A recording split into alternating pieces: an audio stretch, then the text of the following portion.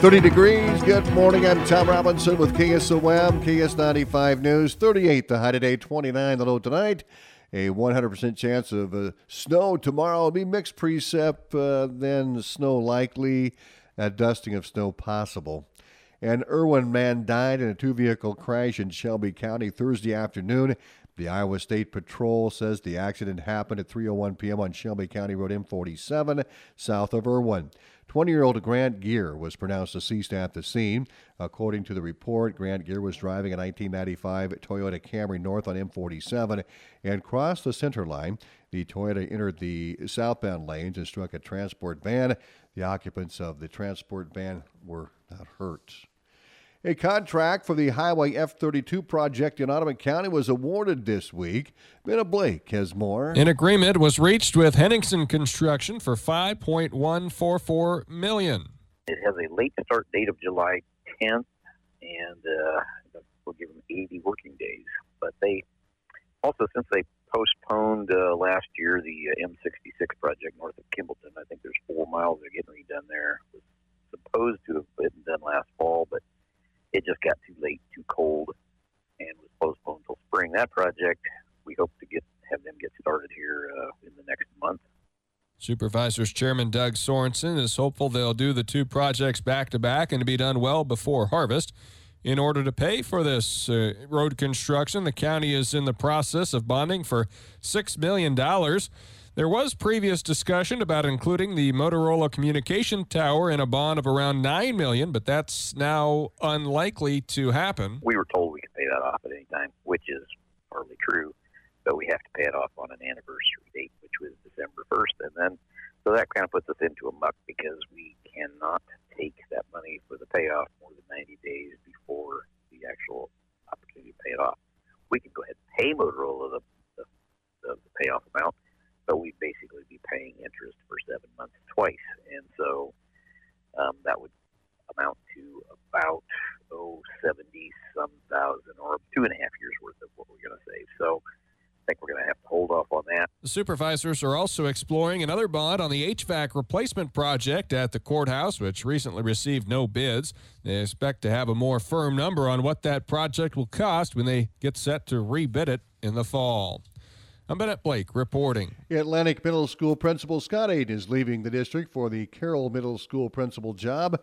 Mr. Aiden says he accepted the position strictly for family reasons. It's 100% family reasons. You know, I was raised in Litterdale, right outside of Carroll. So Carroll for me is home.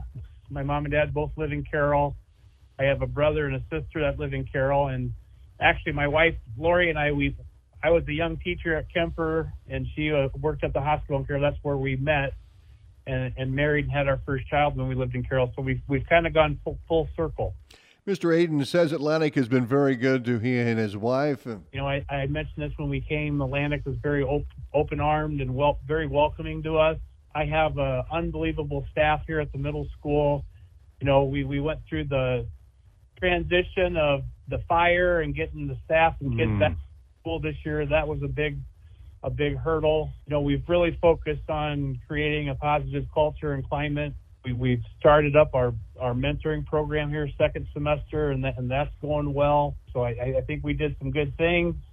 But, you know, it's really all about the kids, and when you got a great staff to work with, it makes things a lot easier. Scott Aiden also introduced the therapy dog, Charlie, to the delight of students and staff at the middle school. Charlie is a 2-year-old golden doodle female who has been through the Alliance Therapy Dogs training, passed several tests, and is officially certified. Charlie will be coming with me. I thought real massive Charlie could stay, and if he could stay with the kids, but we're kind of a package deal. I couldn't imagine life without her, and it's been really fun to watch to see how she's impacted kids and even my staff the day-to-day. Looking forward to seeing her, and she's had a good impact on the school. Aiden admits he wasn't looking to move, but the gentleman he is replacing has been with the Carroll School District for 15 years. He says the opportunity to move closer to the family may not have come up again.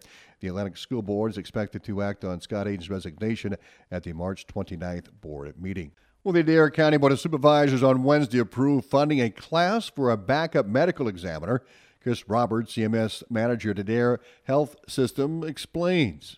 Dr. Pearson is the county medical examiner, and he had asked that I come talk to you guys today just to have a little bit of depth and a little bit of backup for him in his role as the county medical examiner. Currently, Molly Henniger is the only death investigator that we use, short of tapping into other counties and other resources, like when Dr. Pearson's out. So I'm here Monday through Friday, kind of in an office position, and he had asked if I could take the class and kind of back him up when he's in clinic and things like that. Roberts said there's a class at DMAC that he can take. It's a $500 class, and it runs May 1st through the 3rd. The supervisors approved allocating the funding for that class.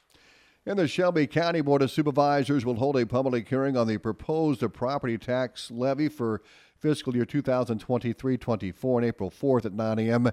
in the supervisors' boardroom at the courthouse. Reasons for the maximum levy increase given on the notice are inflation, build reserves over years, not all at one time, reserves for capital improvements, courthouse and other buildings, as well as other unforeseen expenses. At the public hearing, any resident or taxpayer may present objections to or arguments in favor of the proposed tax levy. After adoption of the proposed tax levy, the board will publish notice and hold a hearing on the proposed county budget. Details on that tax levy notice is available online at shelbycounty.iowa.gov. The supervisors also set a public hearing on March 21st at 9 a.m. regarding the consideration and possible levy options and cost funding recommendations for an EMS agency in Shelby County. More news on the web at westerniowatoday.com. ABC News is coming up.